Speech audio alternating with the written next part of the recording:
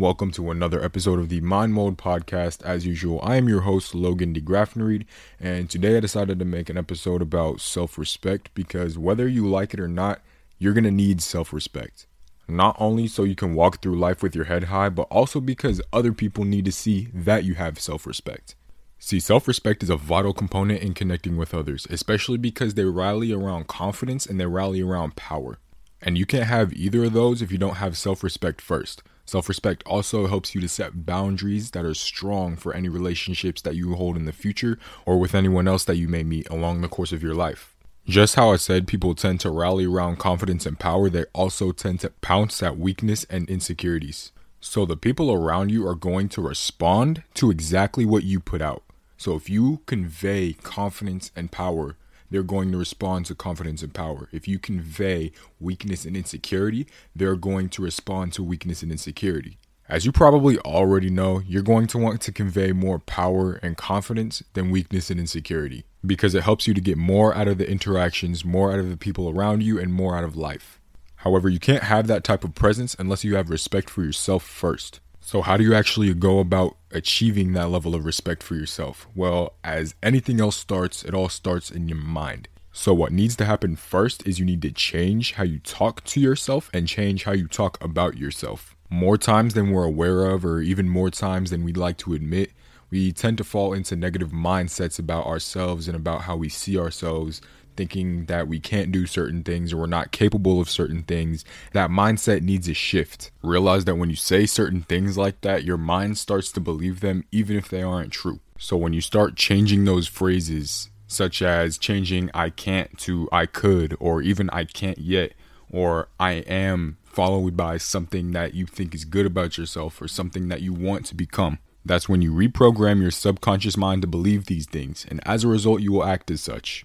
Thoughts control basically everything because that is the base of your life. Thoughts create your words, words create your actions, actions create your habits, and your habits ultimately create your life. What's also important in helping you to gain self-respect is overcoming your fears and overcoming your weaknesses. You don't have to take a huge leap like if you're scared of heights going skydiving, but make it a point to have little daily wins and little daily victories over your fears and weaknesses. So like I said with my prior example, if you're scared of heights, just step out on the balcony for a little bit or, take a seat through elevator somewhere. I've never been afraid of heights, so I'd rather speak on something that I have experience with. One thing that I was really afraid of is speaking up. I used to be extremely afraid to speak my mind or, stand up for what I believe in or even set boundaries for myself and the people around me. I couldn't even do that because I was too afraid to upset someone, too afraid to speak out against my turn, and too afraid to cause issues. I remembered that if I'm going to stand for anything, that I have to stand for it with my whole heart. And the first thing I learned how to stand for was myself. As a result, I started small and I started not allowing people to cross certain lines. And as I got more comfortable standing up for myself and what I believe in, it got to the point where it was, look, it's either mutual respect or it's not. And if it's not, you go that way, I go this way, see you later. See, by making little daily wins like that, you increase your confidence. Because every single day, you get a first-hand glance at what you can do and what you are capable of. So start small and work up to the big deal fears that you have, the big deal weaknesses that you have. And eventually from there, you can overcome them. Another way of developing more self-respect is to do more of what you enjoy, regardless of the opinions of others. Because, like I said in a prior episode, no matter what you do in life, you can never please everyone. You should never try to please everyone.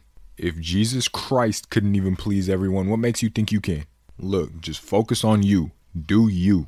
Live on your own terms and what makes you happy, free of other people's opinions, free of other people's views, free of other people's 2 cents. That, in and of itself, will give you a sense of freedom and independence, even if you don't have life all figured out yet. Which brings me to my last point. Trust yourself. And I say this straight up because no person on this earth is going to know what's best for you except for you. You may go out there and listen to people who may have their greatest input from what they've gone through in my life. You may be listening to me through what I've gone through in my life and through what I've learned, but still, your specific situation is unique to you. And I can't help you with that. Only you can help you with that. See, a lot of times we look for external solutions for our internal problems when the only person that should be solving them is you. You can go outside for help. You can go outside and, lean on others to have your back and support you. However, the one that ultimately needs to fix the situation, the one that ultimately leads your life is you. So you need to have utmost trust within yourself. All right, that's going to be all for today's episode. I thank you for listening. I wish you and everyone close to you absolute wealth, health, happiness, and abundance. And I'm back. I had to take a little break for school and some things concerning my clothing business, but we're back to one episode a week, and there's going to be new content coming every week, like I just said. Make sure if you like this episode that you share it with someone who you also think might benefit from it. Make sure you subscribe for more content like this. And as always, stay well and stay blessed.